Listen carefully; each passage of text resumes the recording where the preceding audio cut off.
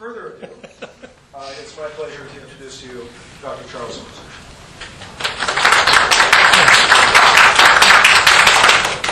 Well, I was going to obviously thank Richard, the Dean of the Institute for Buddhist Studies, for inviting me to give this presentation, but I think I owe him a special thanks for doing half of the talk. Yes. And I'd also like to thank the folks at the Jodo Shinshu Center for their wonderful hospitality, particularly Glenn Kameda and Kumi Hadler. It's been a very warm welcome. When thinking of a title, oh, and by the way, the title of the talk I originally sent in was Esoteric Buddhism During the Song Dynasty. When thinking of a title for this presentation, I aimed for simplicity. However, the simplicity of my title is deceptive, as any close look at the terms esoteric Buddhism or Song Dynasty soon present problems. In my talk today, I'll argue that we need to take an expansive view of the Song, while we need to be careful about our definition of esoteric Buddhism. Therefore, I'm going to start with a discussion of definitions, then turn to examining Zan Ning's view of esoteric Buddhism in the context of imperial projects to translate and propagate the Dharma in the early Northern Song.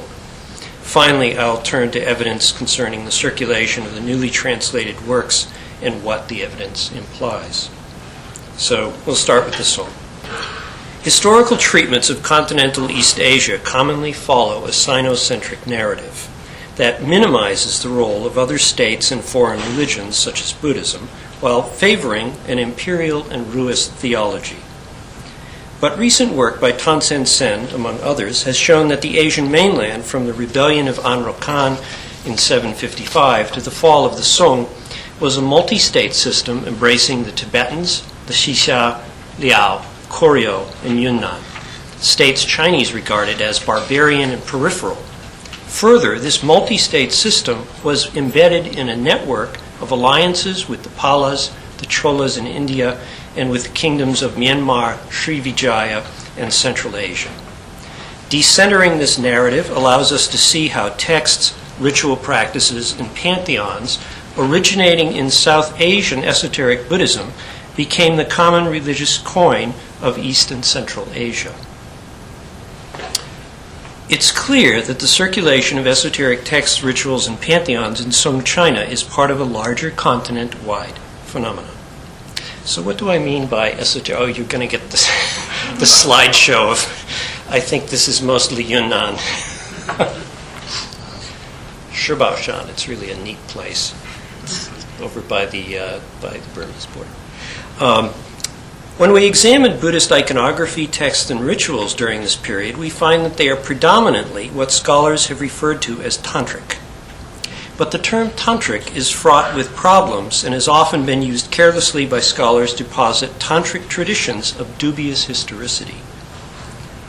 The transliterated term tantra appears only once in the Chinese canon, and doxologies of tantras found in India, Tibet, and Japan appear not to have been a concern in China. And actually, Richard Payne has an introduction to the volume on Tantric Buddhism in East Asia, which kind of goes over all of these issues very nicely. I prefer the designation esoteric Buddhism, though this term is not without its own drawbacks. In contrast to Tantra, the Sinitic term mi, or mi jiao, was widely used, perhaps too widely. As Richard McBride has demonstrated, the esoteric teaching was frequently used in China to designate the best Buddhist teaching, the Bodhisattva vehicle of the Mahayana. Although there was a self-conscious esoteric teaching in Tang China, the yoga of Vajrabodhi and Amoghavajra, it's misleading to think of it on the model of Japanese or Tibetan sectarianism. But it's nonetheless clear that the Tang teachers and many Chinese Buddhists since then have regarded Mi Jiao as a distinctive array of practices that complement those of the Mahayana. Called by a variety of terms, they deploy dharani, mantra, abhisheka, sadhana, and a host of new or transformed deities, all, as Robert Gemello recently put it, and now I'm quoting, undergirded by a deeply sacramental vision of the mundane and transmundane efficacy of consecrated material and corporeal things, a vision implicit in the central notion of blessing or empowerment, jaja or kaji, and all harnessed to the pursuit of especially expeditious accomplishment of the path, unquote. Gemello's evocation is right on the mark, but we have to construct our definition with care. One such definition has been advanced by Ronald Davidson, who argues that esoteric Buddhism builds on pre-existing elements of Buddhist tradition, but nonetheless emerges as a distinctive religious movement during the latter half of the 7th century. Reflecting the world of medieval Indian Samanta feudalism, new esoteric texts and mandalas in them transpose the notion of the ruler to the realm of religious ritual. Esoteric Buddhism touted itself as the way of secret mantras, the Guhya Mantrayana, analogous to the Mahayana's self-description as the way of the Bodhisattva, the Bodhisattvayana. It insisted on an immutable master-disciple bond, employed royal acts of consecration, and used elaborate mandalas in which the meditator was to envision himself as the Buddha in a field of subordinate Buddhas. New scriptures were rapidly composed, and they developed rituals, particularly fire sacrifice, for the purpose of a codified series of soteriological and non-soteriological acts, and ultimately institutionalized this material in Buddhist monasteries. A prominent feature of these texts is the role of fierce manifestations of the bodhisattvas, the Vidyarajas, and their aid in reaching mundane objectives. Although most of these features can be found in previous Buddhist traditions, here they emerge as a coherent and self-conscious system. As I look at the reception and assimilation of this new religious material in East Asia, I see three analytically distinct kinds of phenomena. I think I've reduced them to two, actually, on your handout. The first, involving the yoga teaching, or Vajrayana, promoted by Vajrabodhi and Amoghavajra and their disciples in the tongue. We see the full range of attributes mentioned above, access to the teachings through progressively restricted abhisheka and so forth, clearly based on a South Asian template. Yet Amoghavajra and his disciples can be cited for a range of adaptations, from the revamping of Chinese apocrypha to innovations in language. Amoghavajra's disciples also propagated a lineage of patriarchs stretching back to Mahavairochana, further attesting to the self-conscious sense of a distinctive teaching. Second part, adaptation, appropriation, and transformation are the overriding realities once this material is in circulation in a culture, and texts and practices are adapted and combined under the sway of the indigenous cultural logic and institutions. While the Chinese origin of the well-known dual mandala system articulated by Kukai remains speculative at best, there are other distinctively Chinese developments that including the production of a host of ritual manuals during the 9th century that are witness to Chinese innovation. These systems employ abhisheka, homa, and so on, as do the South Asian esoteric systems. But the specific deployment of ritual elements and deities are indigenous to China. And then C, texts, icons, and ritual elements that were part of coherent systems in South Asia were often as not disassembled in East Asia, and their elements incorporated into already established intellectual and ritual systems, notably those of Huayan and occasionally Chan. In these cases, we're tracing the impact of the texts and practices of esoteric Buddhism in other systems. One very well-known example is the employment of yoga monks, Yuchesung, in the rituals of the release of the flaming mouths, the Fangyanko rituals that people are pretty familiar with. This became one of the most frequently practiced rituals in China, was a major source of monastic income, was performed by Buddhists of all stripes, and was even emulated in Taoism. It's this type of phenomenon, inspired by the idea of the esoteric, that has had an enormous and long-lasting impact on Chinese religious life.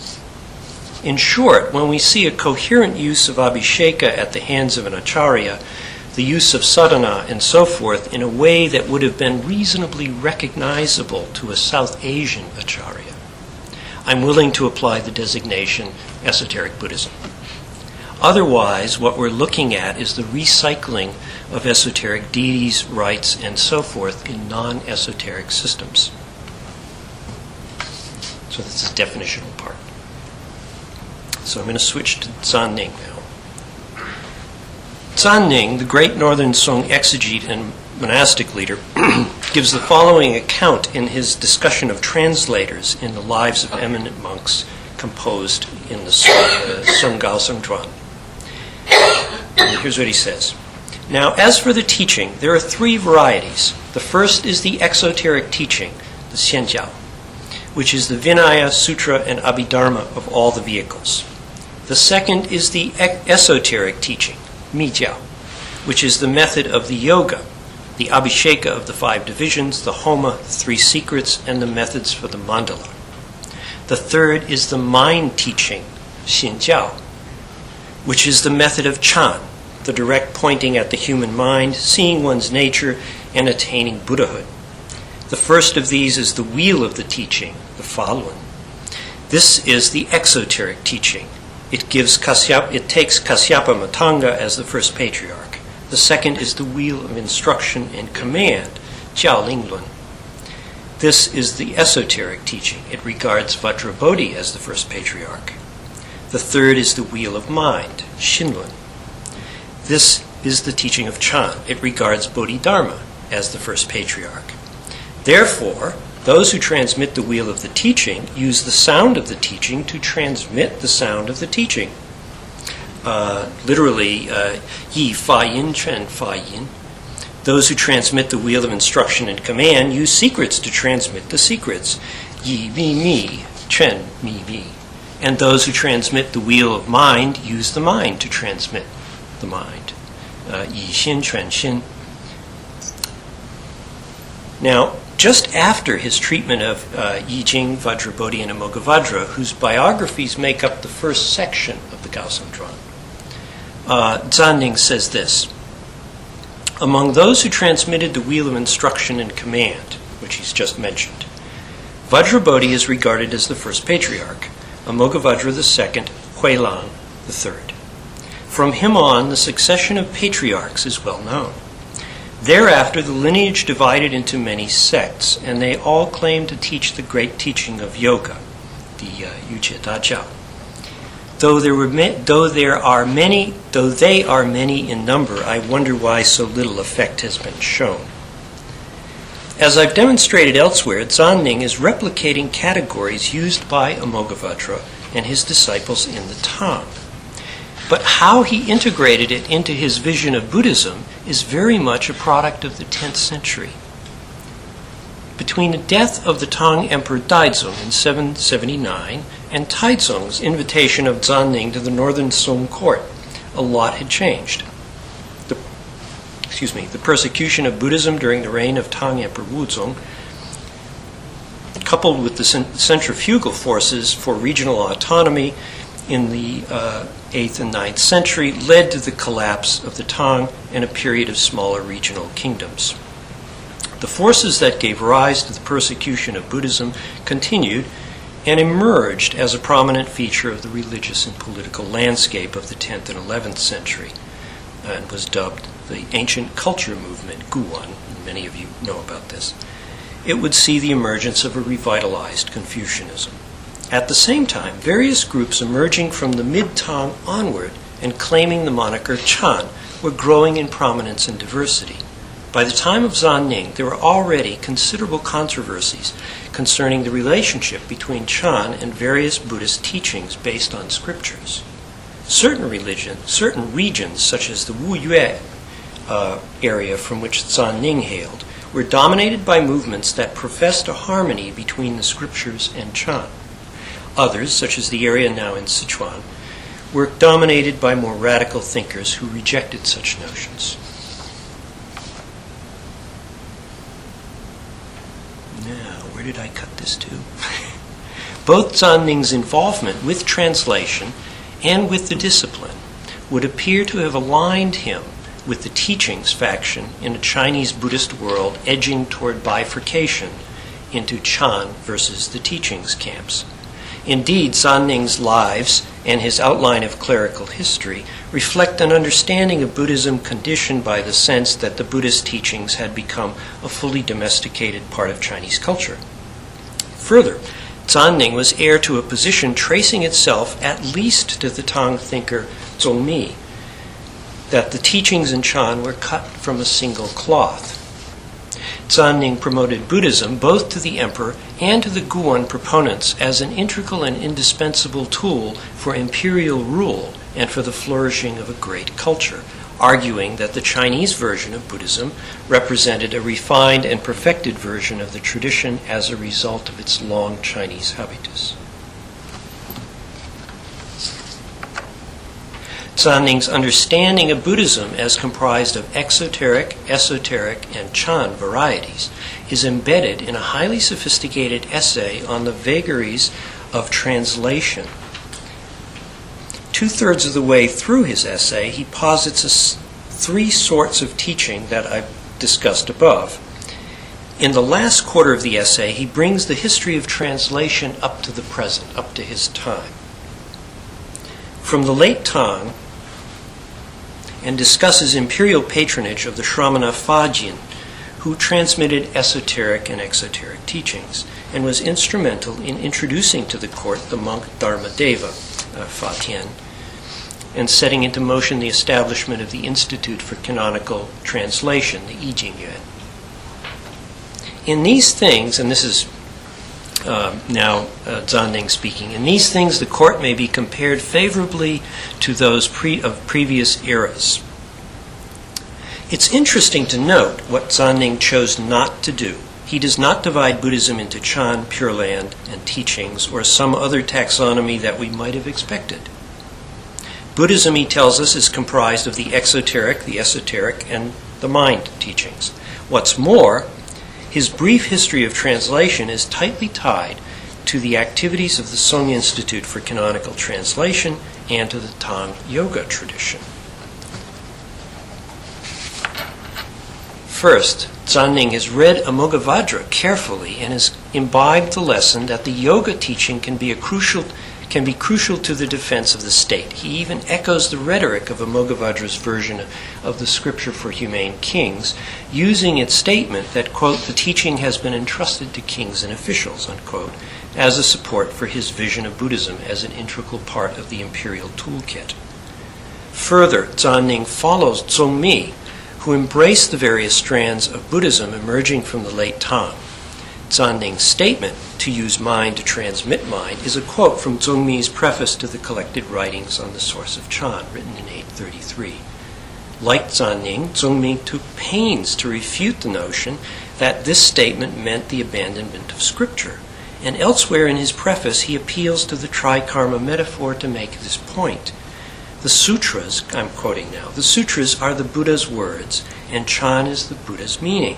The mind and speech of the Buddha cannot be at odds, unquote. The apparent simplicity of Zanning's metaphor belies its unspoken complexity. If Sutras Vinaya and Abhidharma, the Dharma wheel, represent the teaching transmitted by sound, and Chan, the mind wheel, represents the teaching transmitted by mind, then the esoteric teaching, the wheel of instruction and command, Jialing that he's just told us, must be the teaching of the body. This raises some interesting possibilities. For one thing, it recognizes the unique iconic mode of transmission and practice of the esoteric teachings. For another, it foregrounds the dimension of performance. But what sort of performance? Vajrabodhi, and especially Amoghavajra, deployed ritual powers in the service of the state, something emphasized repeatedly in the yoga teaching. Here they differed from Shubhakara Simha, and this, I think, is the key issue for Zanning. The role of the practice of the body, the esoteric teaching, is to protect the body politic. Thus, in this brilliant bit of synthesis, Zanning evokes the trikarma hermeneutic, as well as its esoteric incarnation in the body, speech, and mind of the Buddhas, or the three secrets, the Sanmi, while reducing the great teaching of yoga to a cult of protection based on and transmitted by carefully guarded ritual somatics. The great teaching of yoga, literally embodies the esoteric ritual protection and protectors of the Buddha, arrayed for the defense of the Dharma and the sovereign who upholds it. In the following chart, the unspoken implications are indicated by parentheses. We'll see if this is really going to work. So I'll just leave this up here for a while. And you get the idea. So there are some unspoken implications in what he's saying, and if you map them out, you realize what's going on here. Although Zhanning had a clear idea what the great teaching of yoga entailed, his division of exoteric and esoteric is not based on lineage or doctrine. Rather, it's a division based on function and mode of transmission, and all three, esoteric, exoteric, and Chan, have their role. Now I'm going to skip a long section here that has to do with the gradual turn of the Song inward, and say a few things about the Institute for Canonical Translation and Propagation of the Dharma. Zhanning sang the praises of the Song for its support of translation, and with good reason. The Buddhist scriptures were an integral part of a vision of a great continental empire centered on the Song. Seeking to displace India as the font of the Dharma on the continent, the first two Song emperors set out to procure, translate, and distribute all the Buddha's teachings. Taizu's successor, Taizong, founded the Institute for Canonical Translation, the I Ching Yuan that I mentioned before, later renamed the Institute for the Propagation of the Dharma, the Chunfa Yuan, which hosted 4 Indian monks, Devashantika, who was later renamed Dharmabhadra, Dhanapala, Dharmadeva, and Dharmapala. The first two became among the most prolific translators in Chinese history. For the project, Taizong constructed a special building comprising 3 offices and support structures in the Taiping Xinguo Temple. Completed in 982, the institute was to survive for 100 years. The circumstances of translation were truly remarkable and were carried out in a building erected specifically for this purpose. I'm going to excerpt part of a translation here of what's actually going on. In the eastern hall facing west, powder is used to set out an altar to the sages with openings consisting of 4 gates, each with an Indian monk presiding over it and reciting esoteric spells for 7 days and nights. Then a wooden altar is set up and enhanced with a circle having the syllables of the sages and worthies. This is called a Mahadharma Mandala. The sages and saints are evoked and ablutions are performed. Incense, flowers, lamps, water, and fruits are presented as offerings. Bowing and circumambulating take place in order to deter evil influences. Prayers for protection are invoked. And now I'm just going to briefly summarize. There's a 9-step translation process here that's really quite amazing. First, the Iju, the chief translator, sitting on the head seat and facing outward, expounds the Sanskrit text. Second, the Zhangyi, the philological assistant, sitting to the left of the head seat, reviews and evaluates the Sanskrit text. Third, the Zhangwan, sitting to the right of the head seat, listens to the oral reading of the Sanskrit text by the chief translator in order to check for defects. Fourth, the Shudza, sorry about that. The Shudza, Fan Xuesang, carefully listens to the Sanskrit text and transcribes it in Chinese characters. Fifth, the Bisho translates Sanskrit sounds into Chinese language. Sixth, the Juewan links up the characters and turns them into meaningful sentences. Seventh, the Tani proofreads the words of the 2 lands so that there are no errors. Eighth, the Kanding edits and deletes unnecessarily long expressions and fixes the meaning of phrases. And finally, 9th, the Ruwan administers the monks and occupies the seat facing south. Although much attention has been paid to the linguistic quality or lack thereof of the Song translations, we should reflect on the long preoccupation stemming from biblical translation with fidelity to the original. If the last 3 decades of translation theory have taught us anything, it's to look at the way the circumstances of translation and the target audience condition the final product.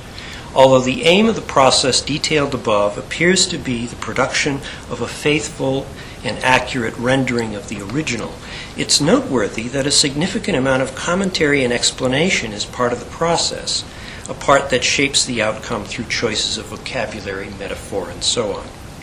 Further, the organizing structure of the official government monastery, and more particularly the edifice built for the production of translations, is of great interest.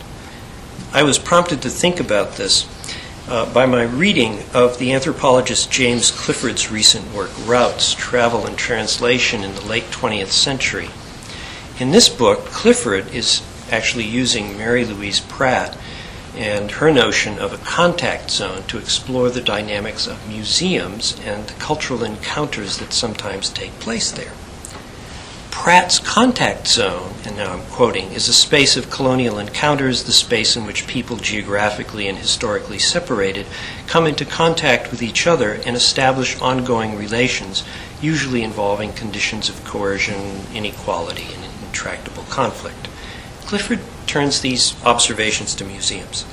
When museums are seen as contact zones, he says, their organizing structure as a collection becomes an ongoing historical, political, and moral relationship, a power-charged set of exchanges of push and pull.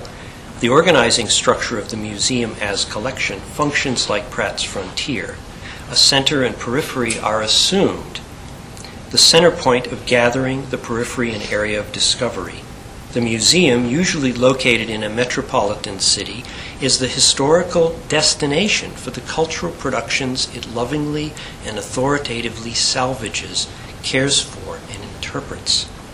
Much like a museum, this facility was located at the metropolitan center and served as a repository for a collection of South Asian manuscripts.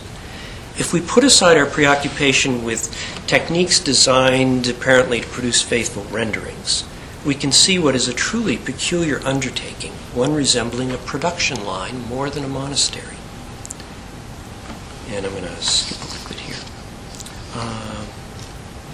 Indeed, although the translation process is framed by esoteric ritual, it nonetheless looks remarkably like situations described by Clifford in encounters between Native Americans and museum officials in majority museums in the U.S.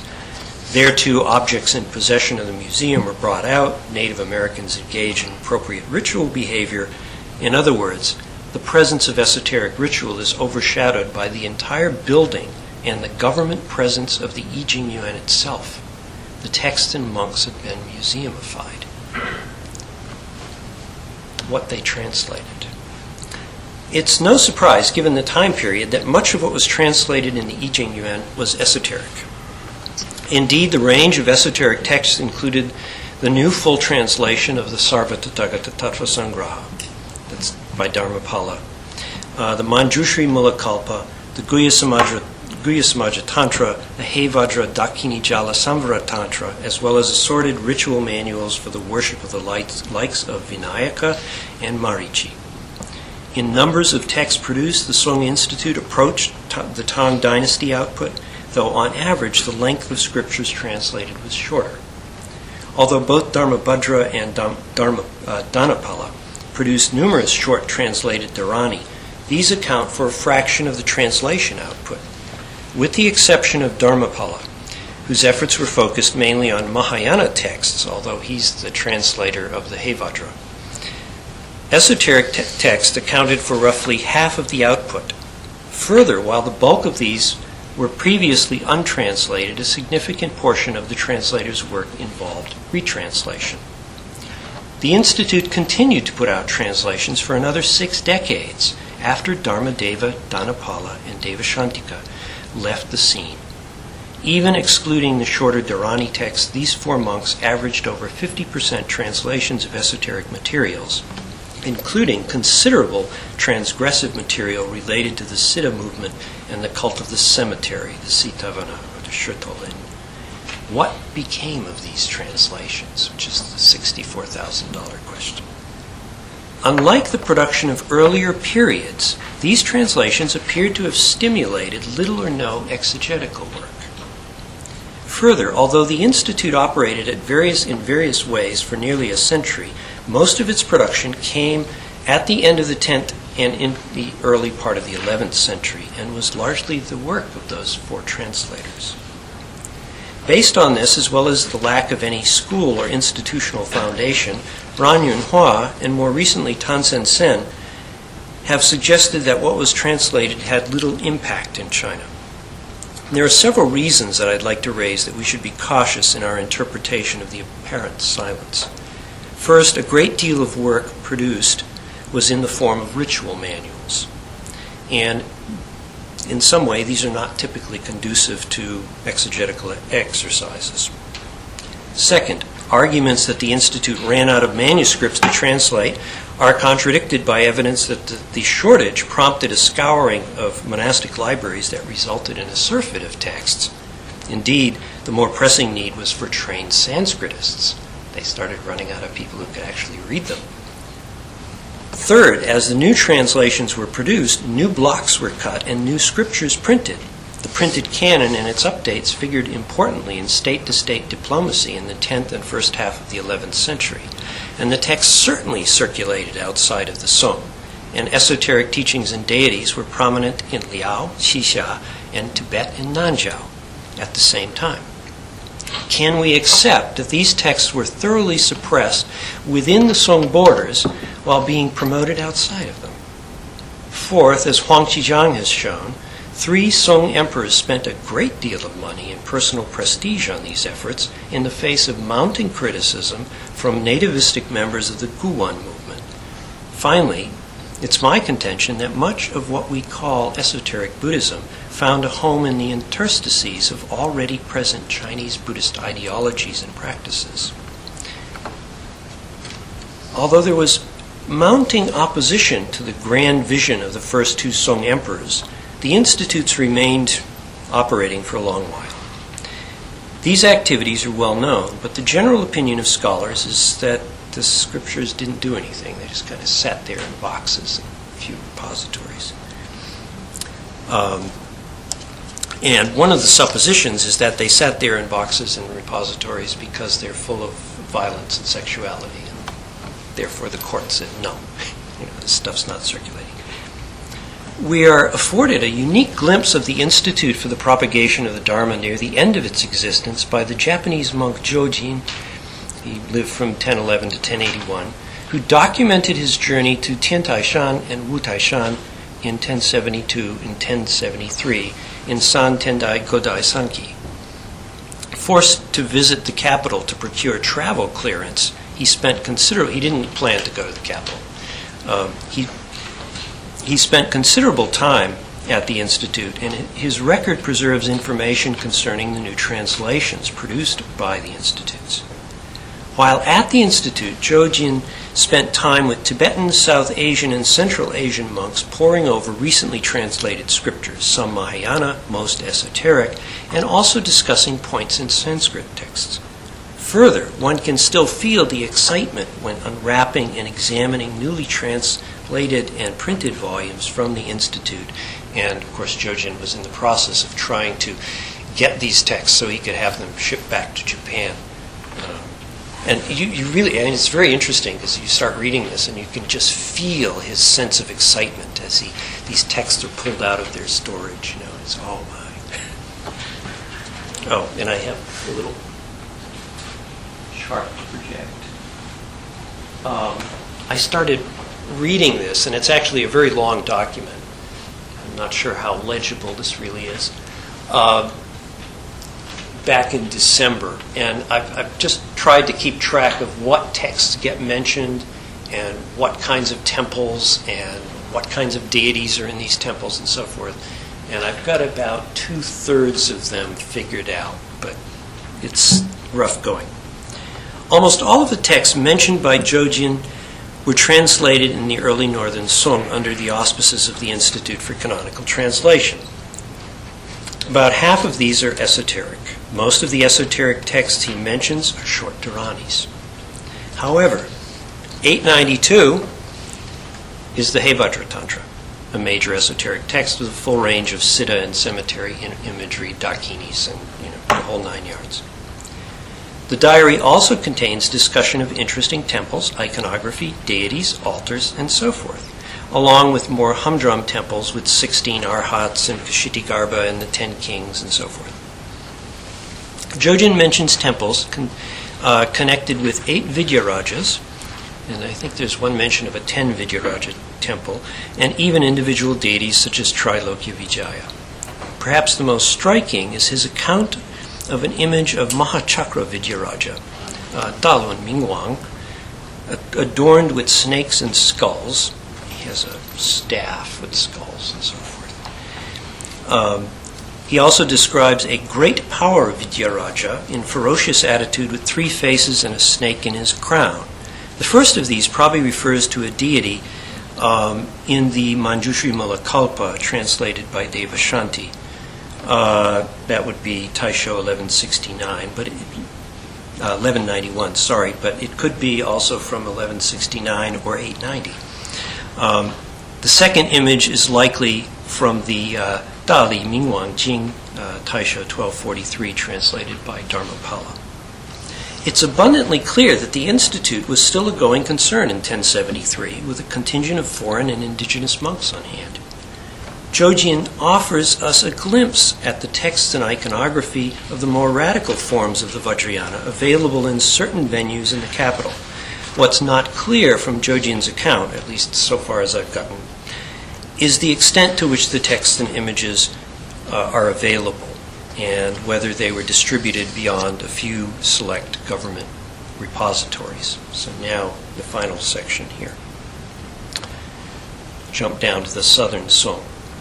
In my discussion of definitions of esoteric Buddhism, I noted that while there are coteries of teachers at various points in time transmitting esoteric traditions that would be recognized as such by South Asian teachers or acharyas, the major impact of esoteric Buddhism in China may indeed be the various pieces that have been assimilated to other traditions or have taken on a life of their own.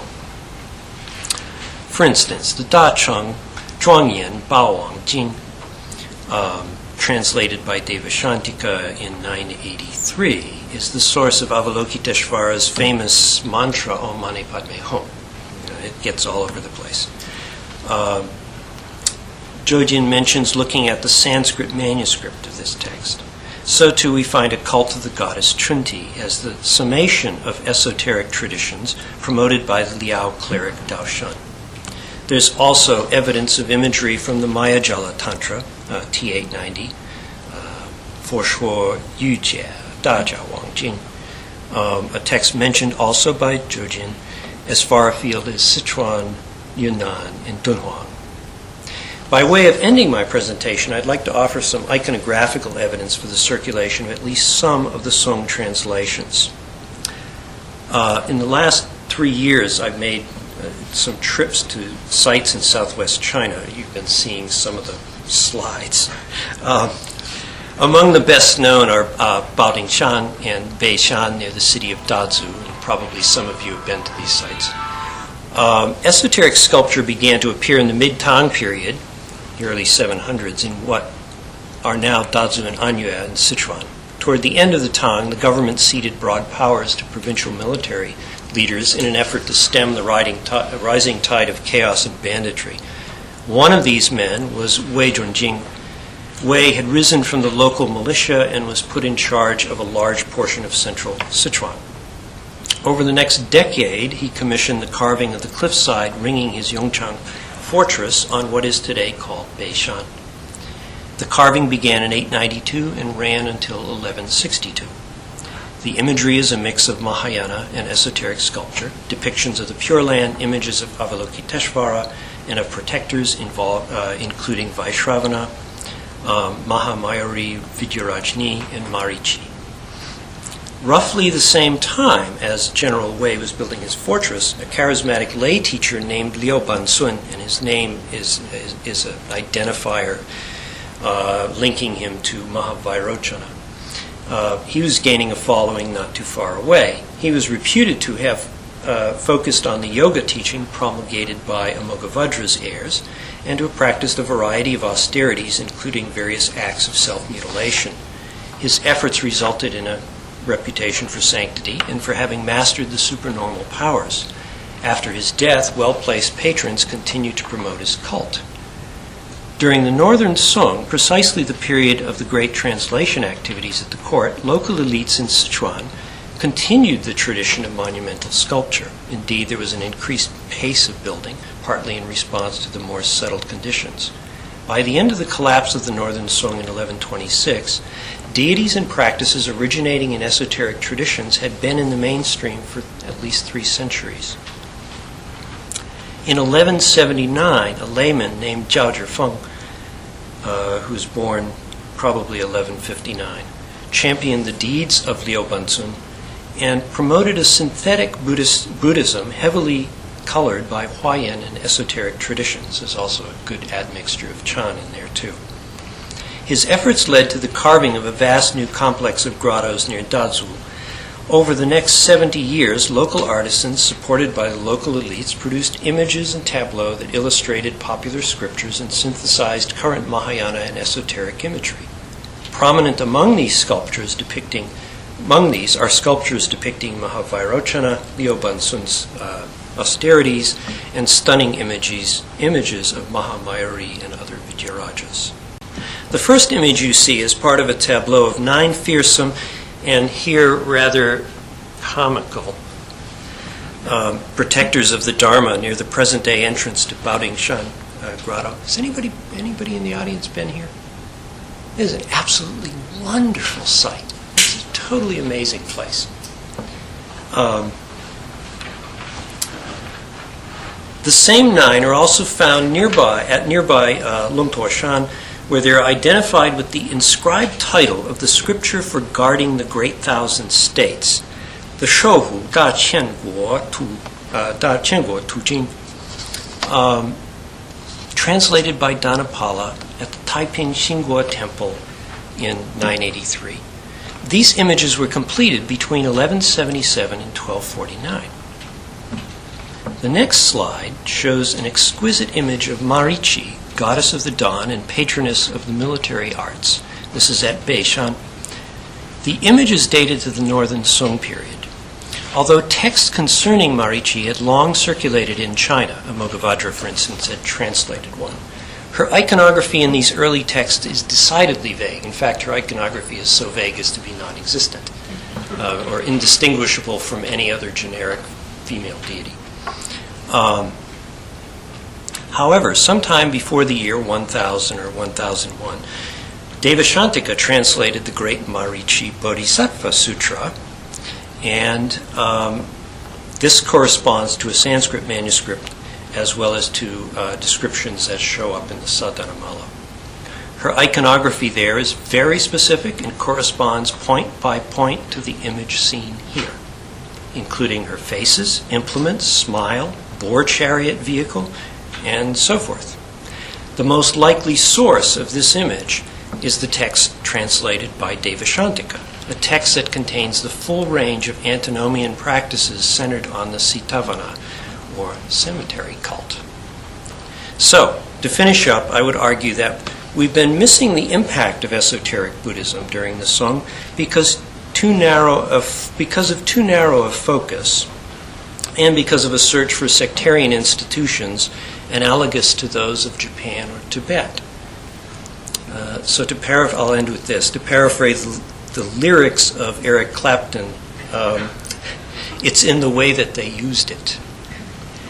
Thank you.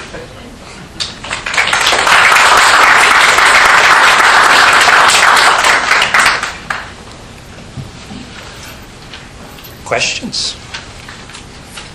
Okay, so we have some time for questions. When you were doing the 9 steps of translation before the meaning translation, you talked about the transcription of the sounds of the Sanskrit into the Chinese, and that was for purposes of chanting then, so that they would actually chant the original? What they're doing is they're actually transliterating the text. But why would they want to do that? What's the purpose? I'm not sure what your question is. What they're trying to do is, first of all, they're trying to make sure that the text is rendered accurately, and they're trying to make sure that they're getting. Let me reread it for you, and we'll see if we're thinking of the same spot.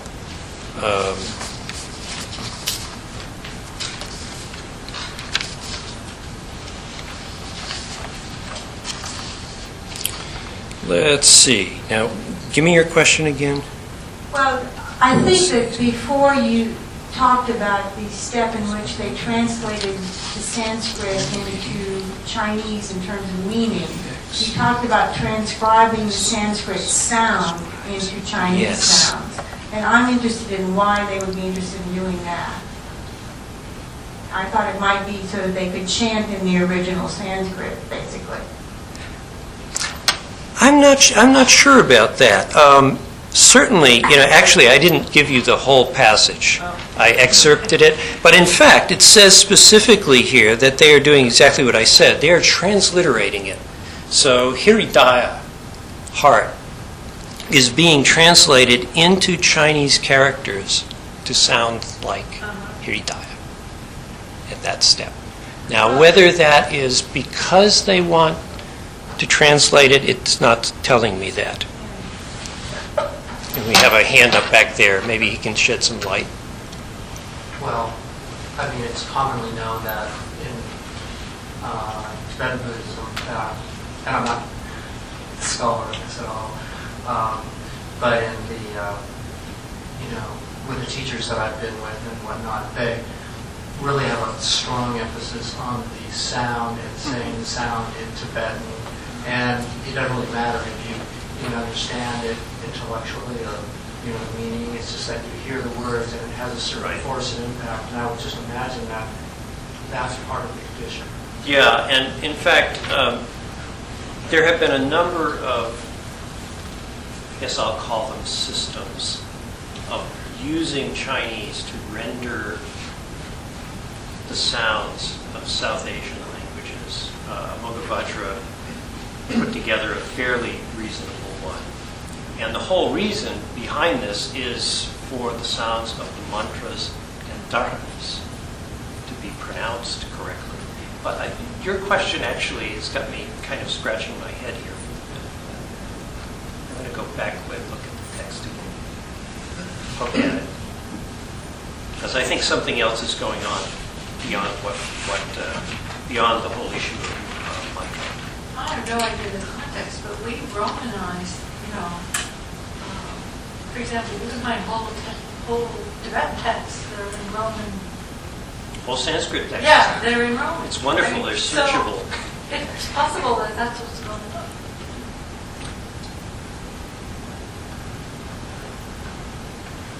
I haven't encountered a situation where the end product wasn't a Chinese translation, where you would have just a rendering. It's always an intermediate step, but it's an interesting point.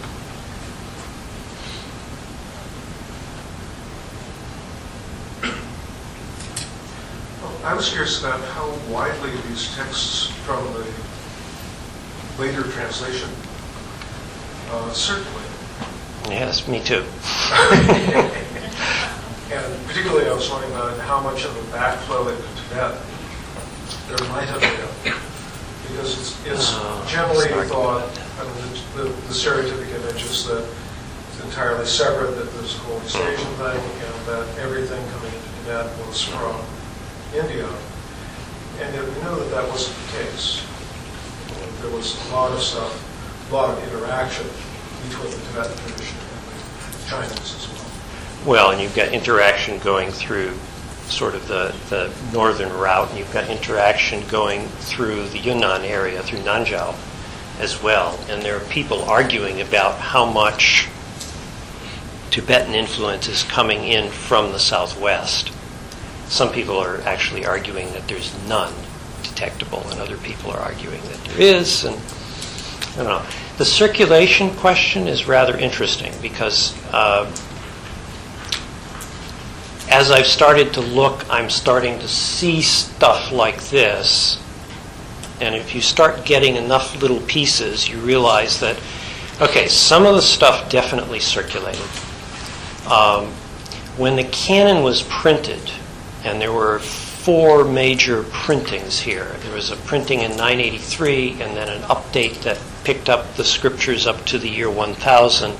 And then there were 2 more. The last one was sent to Korea, I think, in 1083, the last set of blocks. And each time they picked up the more recent translations and sent them out. These were sent to government monasteries. From there, you had people who would circulate them not in printed form, but in copied form, handwritten copied form. It isn't until the Southern Song that the printing really starts to take off as a means of major distribution.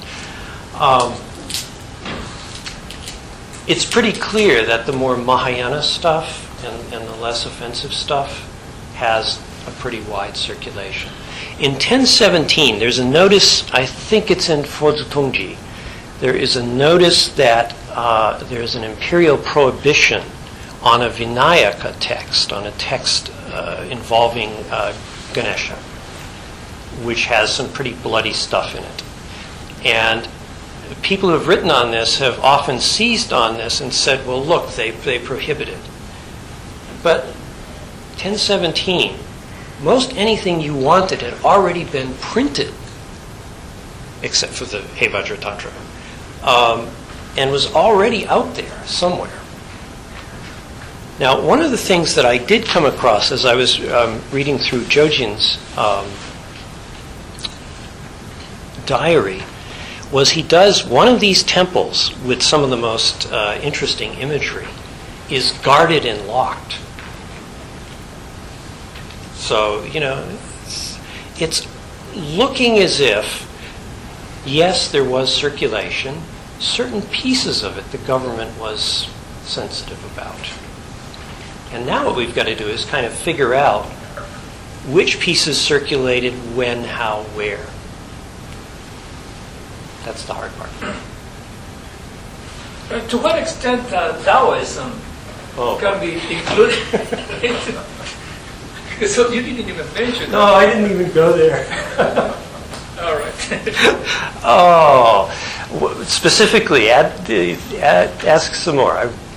Oh, well, I had in mind previous to Buddhism, but of course the Taoism existed already. Those who interpreted the new text would have been influenced, and perhaps political influence had something to do with it, that were excluded or not excluded, but nonetheless. Yes, and actually there's an interesting political thing that I didn't talk about in the oral presentation, is after the rather nasty debacle in, what was it, 1004, I think it was, with the Liao dynasty, and the Song had to sign a treaty which was rather embarrassing and pay tribute and so forth and so on. The whole project that those first 2 Song emperors had engaged in with the idea of having this Buddhist ecumene, kind of a pan-Asian Buddhist empire, looking outward like that, kind of went back in. And it's interesting that the 3rd Song emperor performed the Feng and Shan sacrifices. In other words, he revived the old kind of classical sacrifice tradition. He stepped up patronage of Taoism, and we're seeing a kind of escalation of Taoist patronage at that point. So, there's both a kind of nativistic turning inward that may have affected some of this project. Certainly, there were plenty of people at court who were complaining about the amount of money being spent on this operation. Right from the get-go, they were complaining. Going back earlier, oh boy, all kinds of interesting things. Because Buddhism and Taoism, particularly on issues of spells, are interacting right from the beginning. for something that's going on tomorrow, I pulled out a text from the Guanding Jing, the Consecration Sutra, which is a mid-5th century text, which is, I don't want to say it's a mixture of Buddhism and Taoism, because the text itself has pieces from various kinds of sources. It has the earliest version of the Baishaji Guru text in it, for instance. But at the same time, it represents a kind of religious world in which Buddhism and Taoism are in some ways fused about the issue of demons and getting rid of demons and the use of spells in getting rid of demons. And this particular text, it's really a fascinating text because of it, because of this, among other things, has, as far as I can tell, and as far as anywhere else I've read, one of the earliest, if not the earliest, visualization of the self in the body of a deity, which is really interesting. You are to visualize yourself with the 32 major and 80 minor marks of the Buddha on your body. And wow, that's amazing. So, but yes, the Taoist Buddhist thing is going on. It's precisely over the issue of the use of, from the Buddhist side, mantra or dharani. I'm going back to chanting 3 wheels. I wonder if I understand you correctly. He mentioned of the 3 wheels, the 3 wheels of teaching, wheels of teachings and comment, and wheel of mind. I kind of understand the wheel of mind because he mentioned that Chan is Zen, use of mind. And a little bit on the yoga, using the body, of course. And for the wheels of the teachings and command. But I'm not quite, although there's some questions relating to this part. The most questionable is the wheels of teaching that he mentioned as relating to mantra. Because it seems to me that I understand you're talking about the sutras and... Oh, no. The following is the scriptures.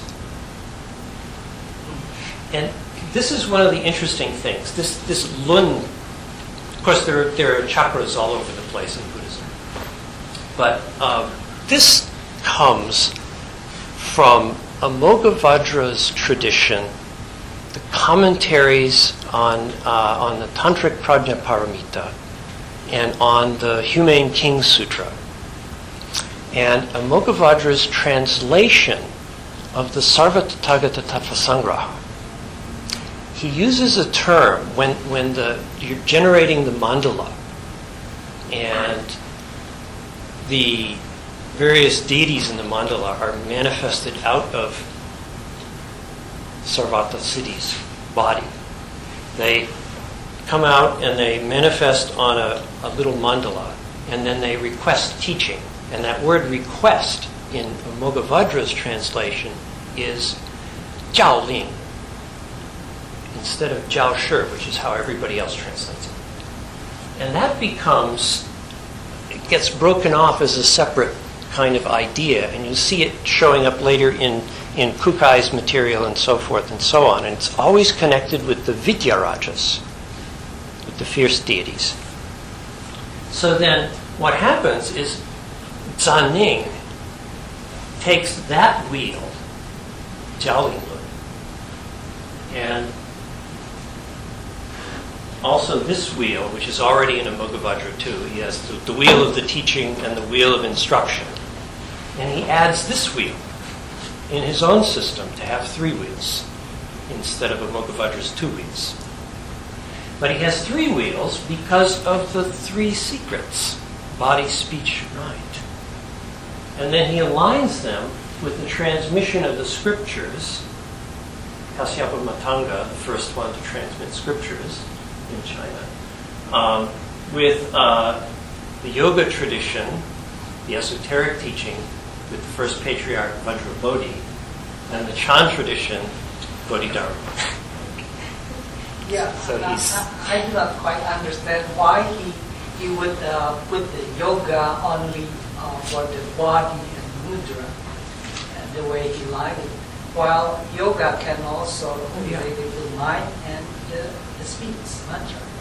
Right, and that's what I'm saying is when you look at the way he's doing this, he knows, because he wrote the biographies of Vajrabodhi, Vimokhavajra, and so forth. He knows what that tradition is. He knows the scriptures and so forth. But he's making it into something else for his own purposes. So What's that the purpose? I think the purpose is I guess I would call it a propaganda purpose vis-a-vis the emperor. What is the role of this tradition? And if you look at, in the mid-Tang, Kukai goes to Tang China, brings a bunch of documents back to Japan. Among the documents he brings is Yuan Chao's long account of Vajrabodhi and Vajras and their relationship to the imperial house. And that account makes a kind of argument that if the empire is going to be well run, then the emperor has to have as his companion an acharya, the yoga teacher, as the other person. Now, you get up to the Song, and you notice at the end of that passage, he says, well, we've seen they've all broken up into all these different little sects, and, it's too bad. Nothing's come of it. And either he's making an argument, which is to say, how come they're so ineffectual, unlike the guys in the town? Or he's making an argument, how come you, the emperor, haven't employed them properly? So in other words, this is, and by the way, the Song Baosan Tuan is an imperially commissioned work. The first one was imperially commissioned. So this whole thing has a kind of propagandistic versus. Do you see Chinese get some kind of influence Afterward, how long? I don't know. No, in fact, but by the time the first two emperors are gone, it's all changing, and we end up with Winchi Chan. And it was a complete. It didn't work. That was here. Isn't that the tradition of Confucian? Confucian,